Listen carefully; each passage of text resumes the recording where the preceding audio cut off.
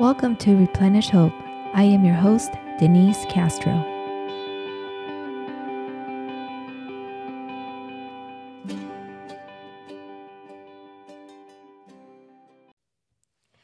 Hi, and welcome to Replenish Hope, and welcome to this very special segment. Today, we're going to be talking about a lot of fun facts and fun heart facts about adoption and also about real life parenting. And today it's my honor and privilege to have Dr. Melody Aguayo. Thank you, Dr. Melody Aguayo, for joining us today. Thank you for inviting me. I've been following Dr. Aguayo for a while because she posts on her Instagram. You can look her up on Rio Child Consulting on her Instagram. And she posts some great quotes and things that gets me going sometimes. And also good reminders of that I'm okay, and if I'm not, that's okay as well. So it's been really, really refreshing to read your quick, good points on Instagram in the midst of all the bombarded information that you get on social media. So it's so nice to see something positive and good that it would encourage you, not discourage you, or doesn't make you compare yourself to others. So thank you, Dr. Aguayo, for doing that. Oh, I love that feedback most of all when people tell me that my posts make them feel like they're doing a good enough job, which is what I want everybody to feel, because none of us are perfect. I want them to be encouraging, and I know that many of us are raising complicated children, and there's no simple answers to complicated children. Yes, I like that. I'm going to be writing a lot of quotes. There's no simple. I like that one. Dr. Aguayo, tell me a little bit about yourself. I see here that you live in Tennessee. Yeah. Did you always grow up in Tennessee? No, I actually spent the first 13 years of my life in Mexico, almost 14. My parents were missionaries. I had 4 brothers, so I was a tough little cookie. Nice.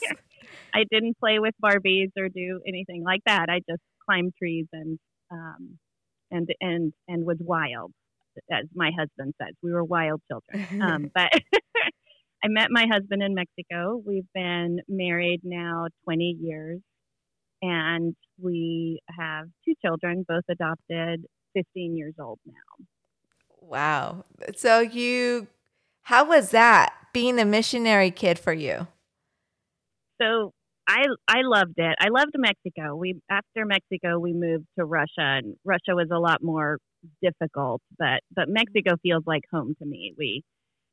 We grew up, did public school part of the time, we're homeschooled part of the time, but generally we're just a part of the culture, and we felt at home there. And we had a rule where we could only speak English at home because our English was getting so poor that my mom was like, "Oh my gosh, you guys are speaking such bad English."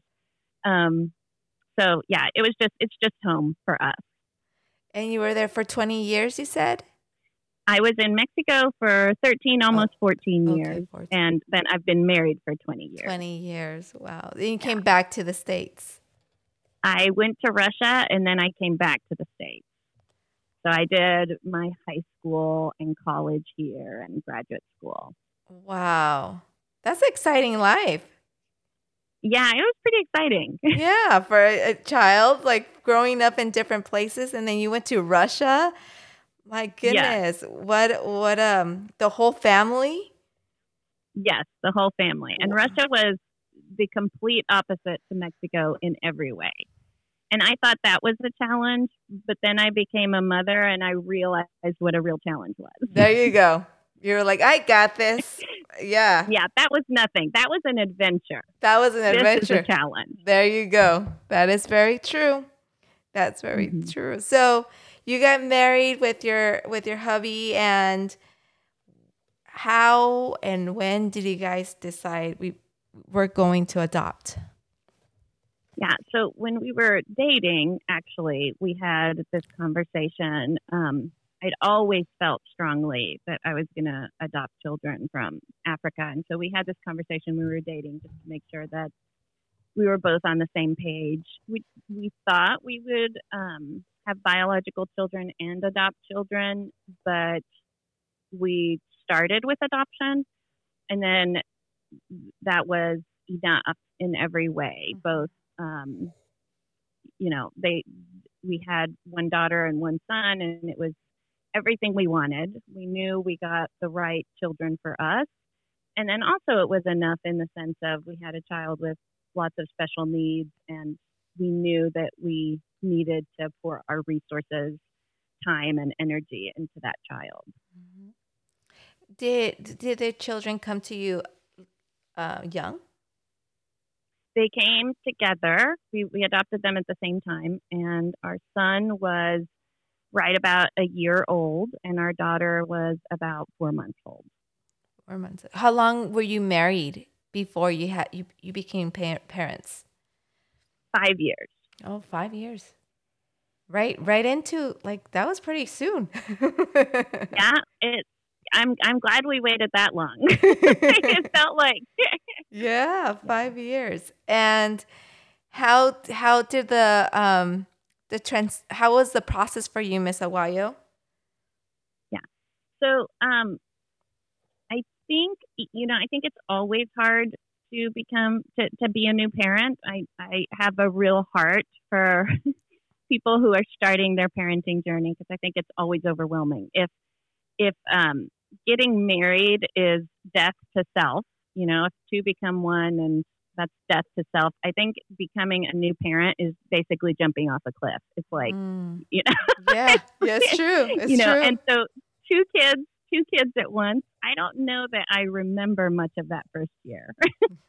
Yeah. it was it was just overwhelming from a physical perspective of I feel like I was always like running and feeding and catching and catching my son who was running around at that point. It was an exhausting year even though we were very happy to have our kids home. Hmm. It was a hard adjustment. Wow. Um, I understand. We will respect that your family, but was it a domestic adoption or international adoption? It was an international adoption. Okay. They're Ethiopian. Oh, wonderful. So you Yeah, did yeah, get what you desired. yes, yes.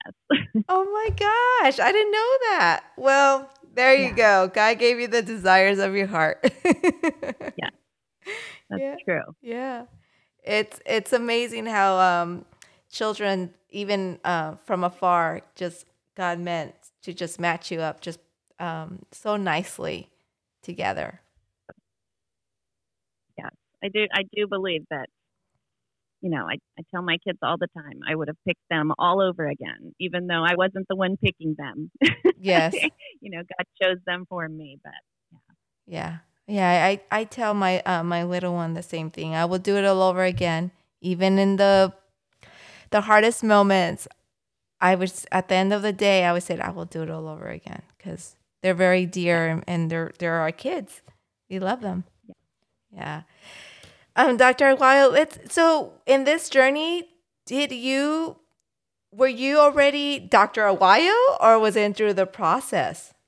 That's that's a good question. It was actually after my kids came home. I had started a couple of doctoral classes, but it was after my kids came home. I was actually working as a marriage and family therapist for the Hispanic population of East Tennessee, Mhm. and I liked it.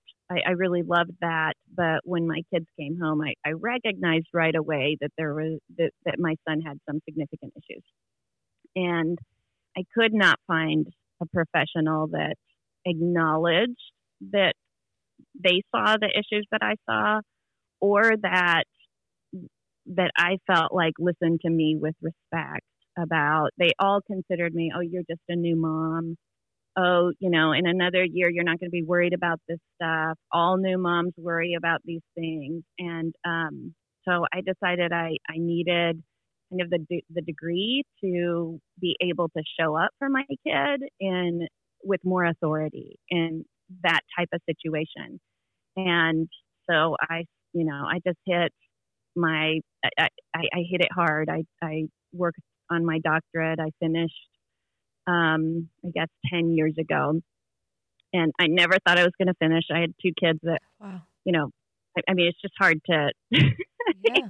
to write a dissertation when you have two kids running around, and I never thought I was going to finish, but somehow it happened. Wow. And Congratulations. so yeah, And in those moments that you were thinking, I can't do this, you were reminded, it's like, I have to do it for my son.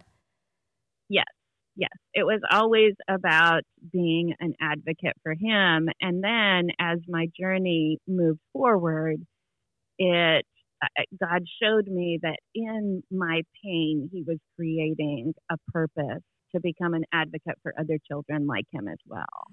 And so what became, solely about him has been multiplied to being able to help a lot of other people. And I really do consider that an honor to be able to advocate for parents and their children who are just struggling and feeling unseen. Yeah. It's very when you have challenges in your and you see challenges in your child's life, it can be very scary because you don't know, and then you don't want to put labels on your children, or the wrong labels or the wrong help sometimes. So it's very scary walking into something that you have no clue something's wrong, but you don't know what it is. Yes, yes, absolutely. Yeah, It's a big responsibility. it is. And it's something, there's nothing you care more about than your children, and you care about everything. You care about whether they, have enough lotion on, or their hair's combed, or you care about the little things, but then, the big things feel all consuming as well. And so everything matters when it comes to your children. And you're right, things like labels and doctor's appointments and, making big decisions about them is just overwhelming. And that's, I think, part of my role is as a parenting coach is pointing parents the right direction. My doctorate is in psychology. I don't diagnose or treat or assess or do anything like that. That's more what, a clinical psychologist would do, or a therapist, but I don't do either of those things. But I point people the right direction, and I help them figure out where the imbalance is in the home. I think that children should have a voice, but not too much power. Too much power gives children a lot of anxiety. And so when I see, when I see those situations, I help parents find balance again through different strategies and helping them understand what's going on. I never heard that before. Too much power gives children anxiety. Why, Dr. I Weil? see that over and over again. Yeah. Can you explain a little bit why, Dr. Weil? Yeah. So, like, for instance, if you have a child that is, which many of the children I work with throw, long fits. I don't know. I would probably call them more like rages because they're too long to be like a little temper tantrum kind of thing. And in that 30, 45 minutes that they're screaming and slamming doors and that sort of thing, the entire family is revolving around them. And so everything, they kind of set the mood of the home. That is too much power. That makes the child more anxious and makes these rages last longer. So we want children to have a voice, but we don't want them to have that kind of power. Parents always need to set the atmosphere of the home. They kind of set the table, and the child can join the table or they can not. But we're setting an appealing table so that our children want to join us, but we're not letting them dominate the home because they don't feel good when they do. It's, a home that is dominated by a 5-year-old feels like a home that's dominated by a 5-year-old. Mm-hmm. Yeah. I think it also 5-year-olds don't make good leaders. No, they don't. As much as I love them, no, they don't. Yes. They're fun. I mean, they're a lot of fun, but when things get rough, no, we can't we can't have it that way. I think having that friction also it hurts the parent, the individual, the couple or the marriage, and also it hurts the relationship with the child. I think in my life I have experienced resentment in that area because, like, holy moly, what is this? So I totally understand that. Yeah, absolutely. So much of what I do or attempt to do, because again, this is a complicated issue, Yes, so I'm not always effective, but so much of what I attempt to do is bring balance back into the home, because you can only pay complete attention to one crisis for a small amount of time before the whole family gets out of balance. And many of these crises with children that I work with last year after year after year after year. And so by the time the family comes to me, self-care is very poor. And you're right, like the focus has shifted to being totally child-centered, and the rest of the family is all suffering. Mm-hmm. Yeah. What about what are the, like, in the families that you have seen, when they walk into your doors, a lot of times the families are hopeless. That's why they're there, because they're trying to find help wrapped in hope as well, hoping that you would have the answers for them. What are the things that you see most common, Dr. Aguayo? So I think that when I've noticed the greatest hopelessness, I kind of made a list here to think about this, is, when children have too much power in the home, parents always feel pretty hopeless. They do. They understand that their role is to be in charge, and homes always operate most smoothly when parents are in charge. So they feel pretty ineffective. Mm-hmm. That contributes to that hopelessness. When parents and kids are disconnected, sometimes I have families where the child, teenager, whoever the young person I'm working with, has very few acting out behaviors, but the parents feel extremely disconnected from the child because the child, doesn't share with them, doesn't try to connect with them, doesn't seem, and I say seem, to care about them, because I think all kids care about their parents. But isn't expressive in that sense. So that can lead to hopelessness. I've seen lots of parents where, the kids seemingly do fine everywhere else, but there's just this disconnect at home that makes a parent feel hopeless. And, I think parents feel hopeless when most of their interactions with their kids start with no, stop, don't, quit. When they're having so many negative interactions with their kids. And none of us want that to be the case, but many of us find ourselves in that place when we have a child with behavioral issues or some other type of special needs, where we feel like correction becomes kind of the atmosphere of parenting rather than connection and affection. And so my goal is definitely to balance those things out, to make sure that if we are correcting, that there is always a teaching intent in mind, that it's not just for punishment's sake, because I'm angry at the child because they've made life difficult for me, that there's truly an intentional goal in mind of, I want my child to learn this. And then that connection becomes, becomes our currency as parents. So we have to do a lot more connection, especially when we have a difficult child. How is that possible? when you have a, how do you connect with the child when there's challenges there?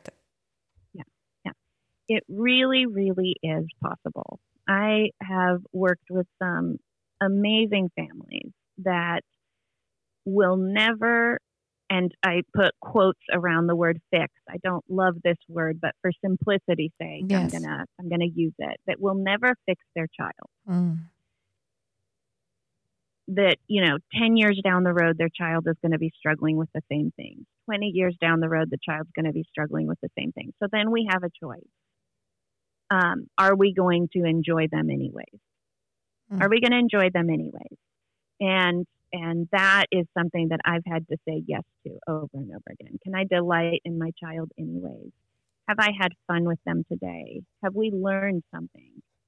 And those became kind of my parenting goals. I had to really change my parenting goals because I felt completely ineffective having normal parenting goals of, I don't know, just normal things like I'm going to teach them to use the spoon or I'm going to teach them to do this. And other parents seem to be so effective at teaching their kids little things like manners and potty training. And oh my gosh, it was all like climbing Mount Everest at my house. It was just felt insurmountable. And so I had to change my goals in order to survive and thrive as an individual to, am I connecting with my child and are we having fun and learning something? And am I going to be okay even if I never fix it? Am I going to be okay?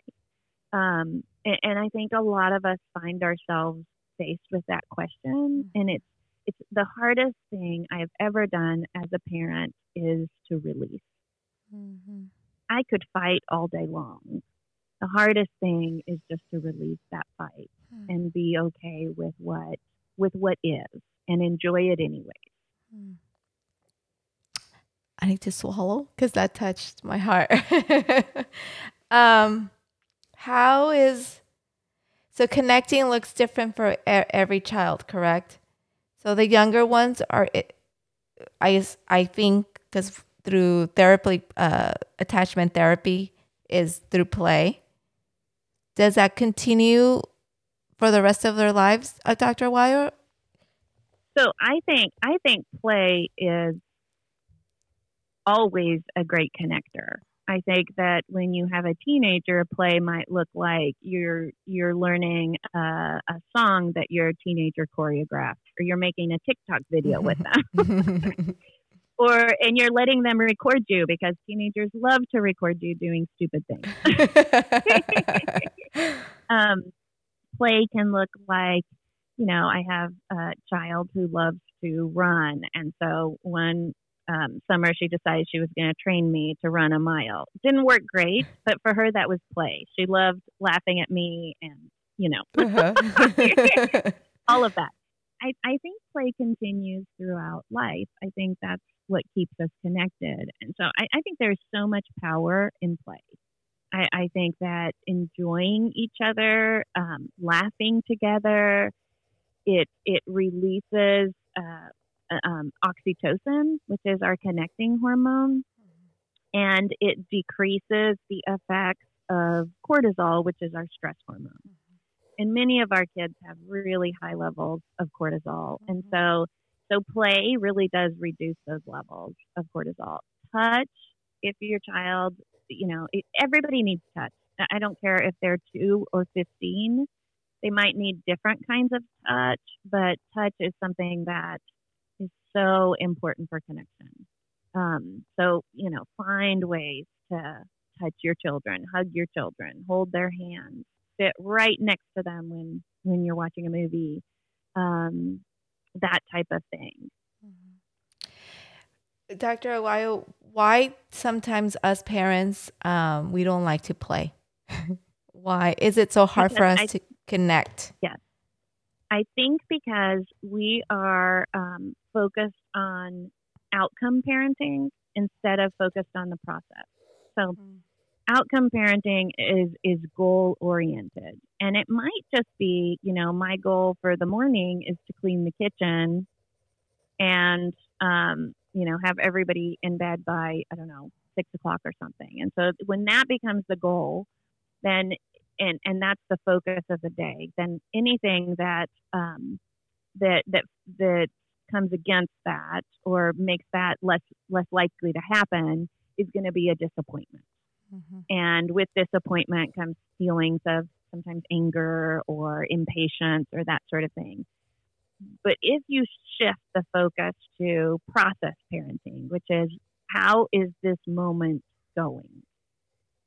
How is this day going? I had to do that because outcome parenting is, you're going to be really disappointed at the end of the year when your child failed the grade or when the teacher keeps sending home these, papers where your child is, there's red marks all over it, or your notes home that your child's behavior was poor.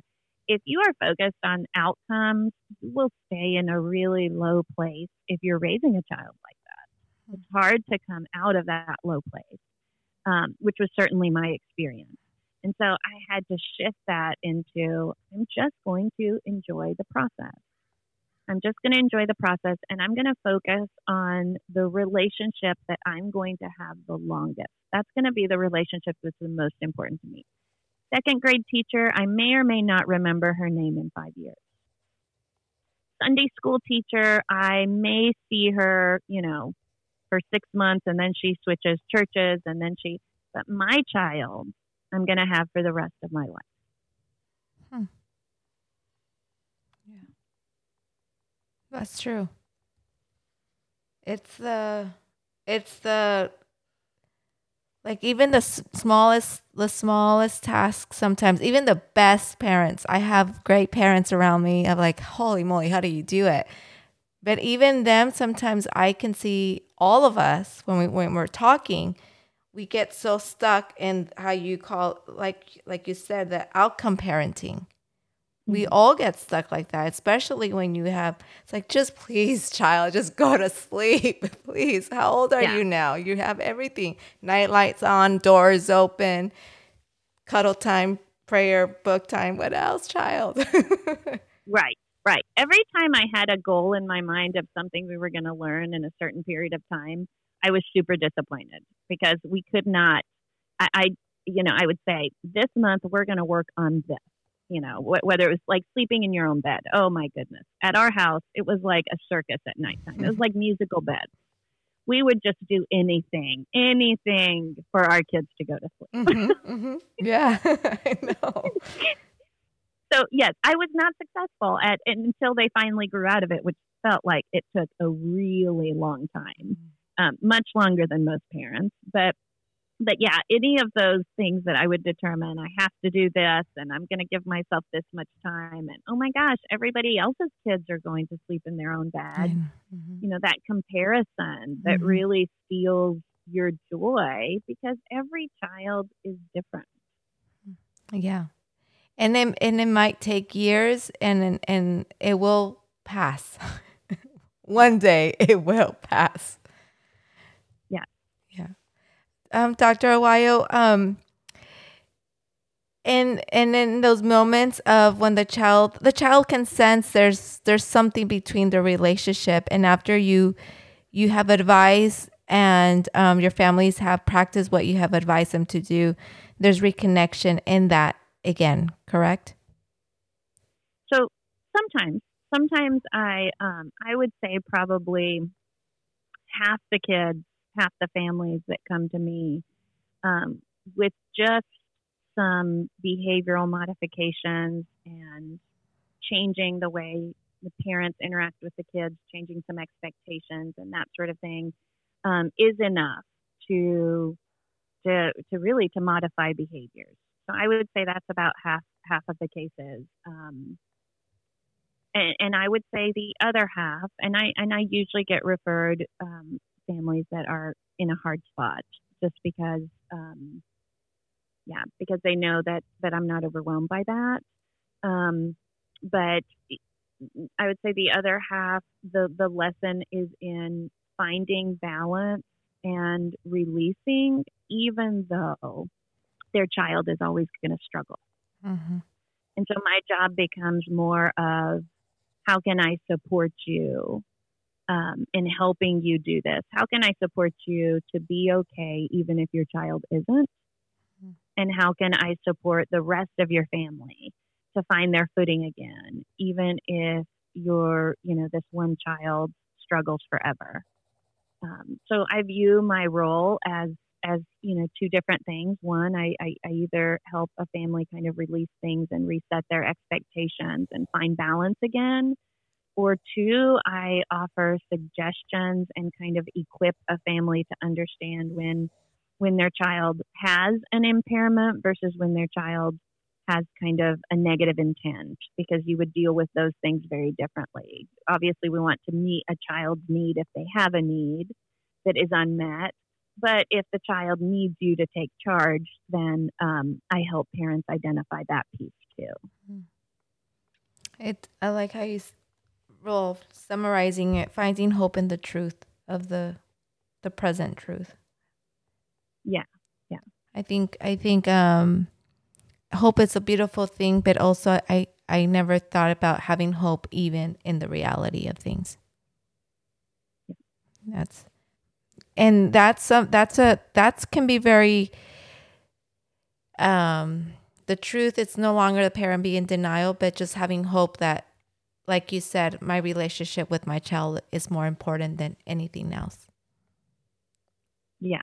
And understanding that that it's a very, very long story, and that parenting doesn't end when your child is 18. I have so many panicked parents who say, they're never going to learn this before they go to college, assuming that particular child's going to college, or I don't know how they're ever going to have an intimate relationship. I don't know how they're ever going to do this, but parenting doesn't end at 18. I mean, you have to consider just the lifelong journey and be okay with your child hitting milestones or not hitting milestones at really different paces than other kids do.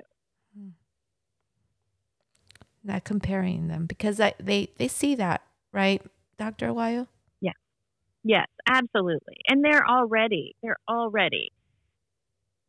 discouraged. Most of the kids that I work with that have acting out behaviors, the families of the kids that I work with, they're already super discouraged. And so sometimes they need to borrow your hope for them.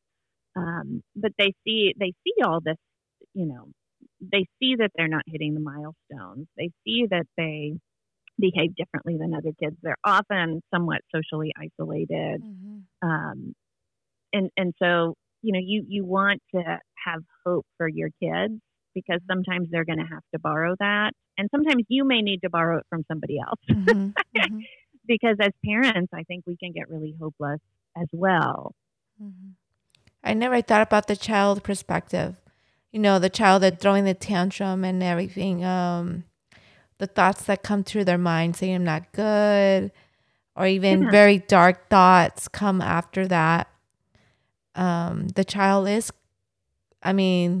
suffering, likes probably the control at moments, but at the end of the moment, it is a sad child. Yeah, it's very distressing for a child to have that level of control. I think it makes them feel very unsafe. It makes them feel very anxious, and they do often say really, self-deprecating things at the end of those fits, which is very sad. Every child, I start with a foundational belief of every single child has equal worth. And every single child was placed on this world for an important reason. And it doesn't matter how many disabilities they have, or how many impairments they have, or how many behavioral issues they have. I truly believe in the preciousness of each child. And I think that when children discover their own worth, when they discover it, because they can't create it, right? Richard Rohr talks about that. You can't create self-worth, you just discover it. I think when people in general discover their own self-worth, so many issues fall away just with that discovery. And that's something that your child has to do it on their own, Dr. Weil? You can't do it for them. Mm-hmm. You can make it easier and harder. You definitely can make it easier or harder based on how you treat your child. Mm. And neurotypical kids who are born to you, who don't have an interruption in their safe caretaker, develop that more easily. Mm. They just do. They discover it. They discover it more easily because they feel that self-worth from the womb. Mm-hmm. And other children feel early rejection that they don't understand, that they can't articulate, but it's there. And then they're on this quest to discover their self-worth, right? Mm-hmm. And that is a sad quest. And we have to have compassion for children who feel these ways. And we have to know that they are worthy, that they are important, just because they're ours, just because they're human, not because they've done anything that have made them earn that worth. Nobody has to earn their worth. Yeah, it's true. As a parent who has adopted a child, I see those little things. And it's something, as much I've also have heard other adopted parents saying, as much as I give him all my love to my child, I can't feel that spot. Yeah. And that is it's a truth in some aspects. It's so true. And then as a parent, it's like, but I'm giving you everything. So, but it's something that the child for themselves have to search or feel or quest, like you said, for themselves. Mm-hmm. Yeah. And yeah, it's very hard because children are either born ready to learn and be loved, or they're born ready to fight. mm-hmm. Really, they have little battle brains, or they have brains that are ready to receive love. And children that are born ready to fight and protect themselves, their first journey is just to open up that door and put down their weapons. Mm-hmm. And sometimes that can take 30 years, and sometimes that can take 40 years, and sometimes it takes 5 or 6 years. And I never know how long it's going to take a child to do that. But that's the heartbreak in it, right? Because as parents, we want our children to see themselves the way we see them. Mm-hmm. But we can't make that happen. We can just love them well. We can love them kindly. We can be good leaders. And that's all we can do. Mm-hmm. Yeah. Love them well and love them kindly. Yeah. I think that's also for replenishment in their lives, also for the parent individual, Dr. Weil. I think sometimes when you know that you messed up big time, it's really hard to love yourself as the parent or treat yourself kindly, knowing that you just messed up really bad. Because then you think about the story and about, yeah. How can a parent replenish their hope, Dr. Weil? I think that you need to stay connected to people who give you hope. And there is a fine line between venting and criticizing and people who will encourage and breathe life into your parenting situation. I have visited many adoption groups that I feel like are so critical. Just venting really and dumping their feelings in a way that doesn't feel organized, in a way that doesn't make anybody leave that room feeling better about their situation. I think I don't remember who, this is not my quote, but somebody said problems cannot be fixed. They can just be managed. So I think understanding I can manage this better than what I'm managing it. That feels hopeful. I can't fix it, but I can manage it. Connecting with the right people, connecting with people who see your child as somebody of value and worth, Mm-hmm. as Mm-hmm. somebody who is important. Um, because it's amazing. I'm sure you know, as an adoptive parent, the kind of things that people will say, horrible things, when they see you struggling with your child. Mm-hmm. Horrible things. Things like, well, if you'd given birth to a baby, you wouldn't be having these struggles. This is what happens when you adopt somebody else's kid. I mean, I have heard and experienced, Mm-hmm. words like that that are really not helpful. And those relationships really you need to distance from those relationships Mm-hmm. and find people that will speak hope and life into your situation and your child's situation. Mm-hmm. I think also not getting scared when the child has a moment. I remember us having a moment, and people just, their eyes just got so big and just said, "Whoa!" I said, just give me some space. Just give me some space. And I don't think we were not invited back to that play that play date. But it would have been so nice if they would have just gave us a space and then said, "Hey, are you okay?" And Yeah, invite us again. I mean, it was just a moment. yeah, It's not a character thing. I think it's yeah. true. Like we have those thoughts already. We don't need people to say it out loud. We have those thoughts. Yeah. So Yeah. A little encouragement goes a long way a big one. Yes. when a mom is struggling with a child who they can't control. And really, let's face it, nobody can control their kids. Control is an illusion. You can control yourself, and your energy would be better focused on controlling yourself. Yes. When your energy is focused on controlling your child, you're going to run out of energy and you're going to be unsuccessful. Mhm. Yes. How can we help our children, Dr. Wild, to replenish their just to help them replenish themselves? Do we ask them or do we figure it out? So I think that, kids, it's interesting. I read this book by Viktor Frankl about, I think that was his name. But anyways, it was a book about, a psychologist wrote it about his time in a concentration camp.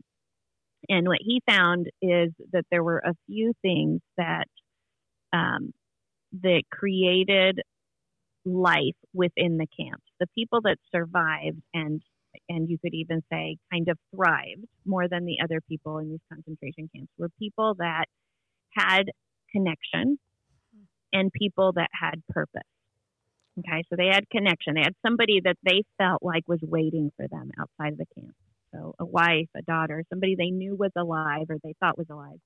And they found a job that made them feel like they had purpose in the camp, whatever that job was, something separate than the factory work that they were made to do. And I would say that those are the two basic human needs. Is am I connected to somebody? Does somebody care if I disappear off this earth? Mm-hmm. Will they miss me?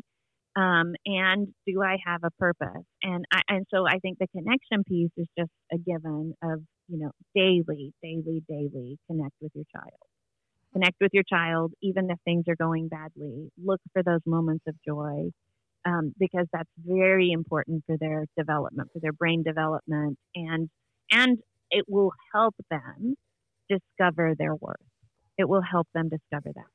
And the second is, I do think that everybody was put here for a purpose.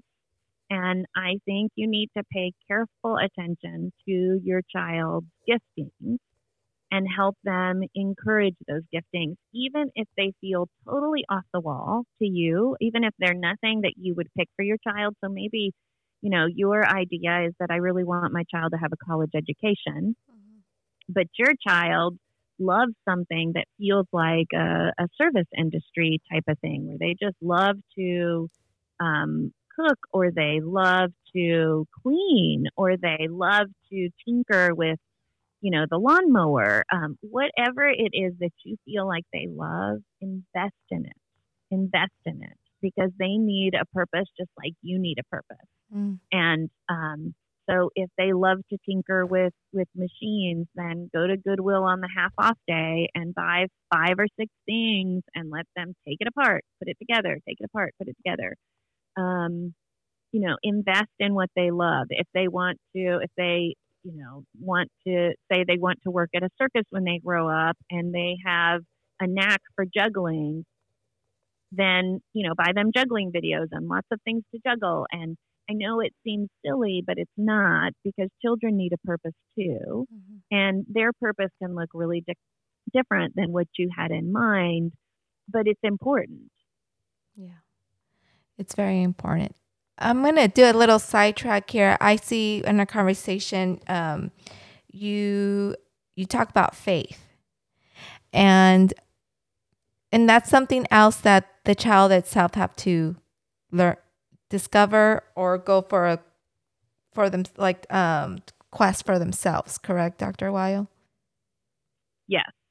I mean, nobody can choose faith for a child. You just have to present it, and then you have to live it. You have to live the grace and mercy that you're talking about. Mm-hmm.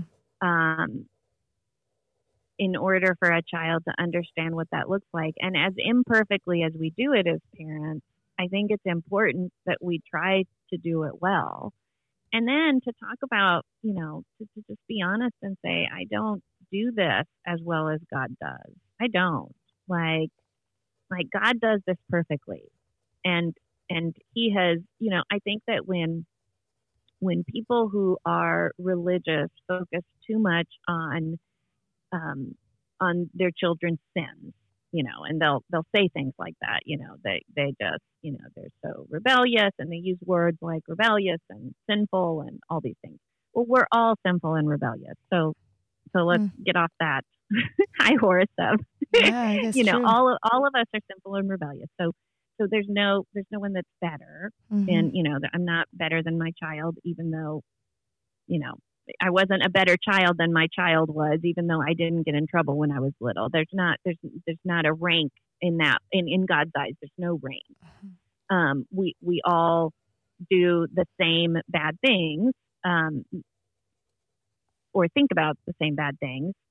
So really, it's are we teaching our children about grace and mercy, and that God always pursues us, always, and that nothing can separate us from his love? Are we teaching them those things? And that we've been forgiven for everything we did yesterday, everything we did today, and everything we're ever going to do. That's what I used to pray over my son every night. I used to say, I just want you to know that God has forgiven you for everything you did yesterday, everything you did today, and everything you're ever going to do. Mm-hmm. So sleep in peace. Mm-hmm. Because I wanted him to experience God's mercy. They experience enough judgment. Mm-hmm. They experience enough judgment. I want my children to look at God as a God who wants them anyways, who chooses them anyways. And I think you can make that easier or harder based on how you talk about God. Mm-hmm. Yeah. I think it's also, if you don't believe it, just having everybody know what's grace and gentleness and forgiveness is. And it's so true. Our kiddos are, I mean, when you step back and think, it's like, my goodness, they're not victims. They're just really, really, it just amazed me, the inner strength that our kiddos have. It's really, mm-hmm. when one day they will be able to speak for themselves and share their stories. And my hope is that our kiddos can come out of this with a lot of hope and a lot of replenishment for many, many, many, many more. Dr. Weil, how do you replenish yourself? So, hope is how I worship. I just believe in hope and believing that there is that there is something better, that the story's not over, and again, that my pain has had a purpose, that it has a purpose that's greater than even just what has happened within my family. That it's not for nothing, that there's reasons for what we've been through. And then connecting with the right people and disconnecting with the wrong people. I decided years ago that if I felt worse about myself or my situation after spending time with somebody, that I didn't need to be spending time with that person or group. I had enough things that I was dealing with that I did need to be replenished. I did need somebody to just see me, and they didn't have to understand. It's interesting to me which friends stick around and which friends don't. Sometimes we have very little in common, but they see me and love me and love my kids, and that's enough. That's a lot. Now that I'm a mom, if you love my kid and we can have a good time, that means everything to me. Yeah. It's so special. I'm just thinking about people right now that love my little girl so much. And it means everything. Yeah, it's a gift. It's a gift. It truly is. Sorry, Dr. Weil. I think it's because you have the touch. Yeah, it means so much. It's okay. I always make parents cry. She has a touch, people. She's good what she does. So please reach her out if you need some direction and coaching and realchild.net. I think I might be a future family of yours, Dr. Aguayo. Oh my gosh, so much fun. And you have shared how you have found replenishment in your own life, how we can help our families or our children find replenishment. I mean, you have shared so much gold. Is there any final thoughts, Dr. Aguayo, that you would like to share? I just want to tell moms and dads to hang in there and to be brave enough to keep laughing and keep reaching for each other. To be brave enough for the little things when the big things are so hard. Beautiful. Well, guys, thank you so much, Dr. Aguayo. Please. Thanks for inviting me. It's so good. I mean, families, moms, dads, single parents, even if you have not joined our world of adoption, if you just are having the same struggles or different struggles, I would totally recommend Dr. Aguayo. You can find more information on her website, realchild.net, and also on her Instagram, Real Child Consulting. And Dr. Melody Aguayo, thank you so much for your wisdom, and thank you for serving as a missionary kid with your parents. And I honor your parents and your family. I mean, it's not easy. I was a missionary child for a little bit, so I get a little bit of it. I couldn't. Yeah, that's a different story. But and I honor your parents and the legacy that you're carrying on your own journey with your husband and your two children, and helping so many other families. And it's so refreshing because to hear somebody who is an expert but also has walked by it, and it's not also not telling us, the parents, oh, it's okay. You're telling us how it is with love and care and with a lot of hope. So thank you, Dr. Aguayo, for sharing this moment with us. You're welcome. Thank you for inviting me. I'm so honored. So thank you so much. And to all of our listeners, please find replenishment in your home. Please connect, like Dr. Aguayo says, please connect with your children, with your spouse, or the people around you, and find replenishment. And remember that hope is for everyone. Thank you for listening to Replenish Hope. If you want to get daily doses of hope, please subscribe and share the hope with others. And remember, hope is for everyone.